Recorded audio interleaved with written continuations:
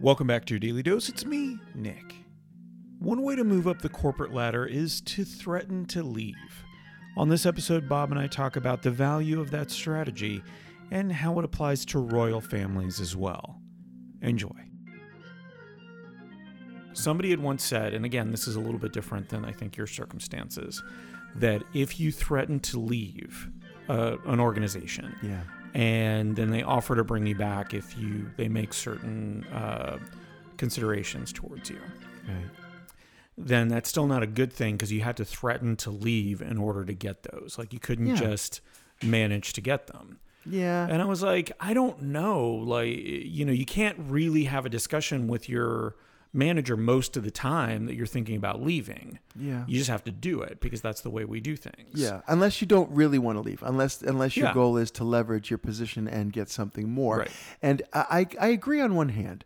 On the one hand, it's not really an equitable relationship if you have to threaten to end the relationship in order to get what you want from it. Yeah. Right. But I do believe that if that threat is made and they step up, it shows some responsiveness, some caring, and a willingness and a desire to keep you there, meaning that they value what you do, or they wouldn't have done that in the first place, right? And this is the thing that I would encourage everybody to pay attention to, that we forget, which is that you are in an adversarial relationship with your employer if they are a for-profit organization, because you are a cost. And unless you are generating revenue to offset that cost, you are on the negative side of the spreadsheet. And ultimately, you've got to really justify your existence to be in a position to threaten to leave and then have them offer to pay more to bring you in, right?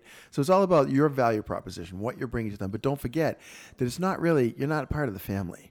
I love when people are like, oh, we're a big, happy family. Yeah, a big, happy family where I'm here to be paid. And, and I wouldn't do this stuff if you weren't paying me to do it.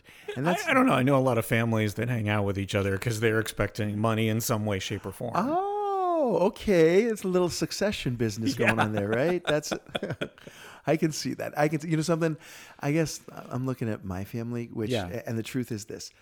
I inherited $1,000 from my mother when she died.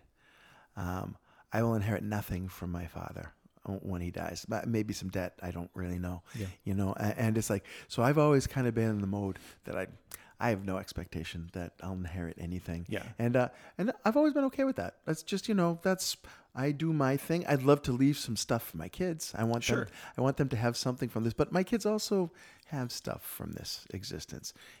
Having gotten them through college and having stuffed their brains with really good thinking that they can choose to accept or not. But I think they've chosen to accept a lot of it. They're self-sustaining now. They're doing their thing, which is a beautiful thing. Yeah. So So they've never threatened to leave the family so that you would give them more stuff? No. So they could get a new computer?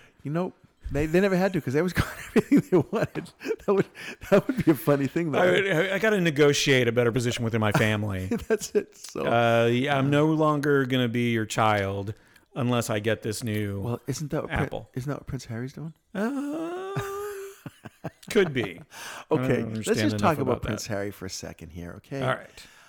Have you watched any of it, or have you seen any of the interviews? No, I've been trying to avoid it, to be honest with you. Me too. Because I just don't like that idea that they're famous for being famous, that they are famous for stuff that has happened in the past. They're so incredibly wealthy. Yeah. Now, the injustices within this organization, which is what you would call the royal family, because it's not a family. Right. It is an organization. Industrial. It seems really messed up. Like, these people are very, very, like, not even one or two versions away from reality. They are far away from reality. Yeah, it's what was it that Margaret Thatcher had this term for cloud cuckoo land. Right? Oh yeah. She said that if anybody thinks that the Africans will run the ANC, they're living in cloud cuckoo land. Actual quote, right? Just before Mandela ended up actually running the whole thing. But cloud cuckoo land is a beautiful way to describe the royal family, because it's their own rules. And everybody bowing and kowtowing, and I mean it's It's obnoxious. It doesn't belong anymore. Oh, by the way, the last king of Greece died. I saw that. I didn't realize that he was still alive, or that the monarchy had lasted until 1973. Yeah.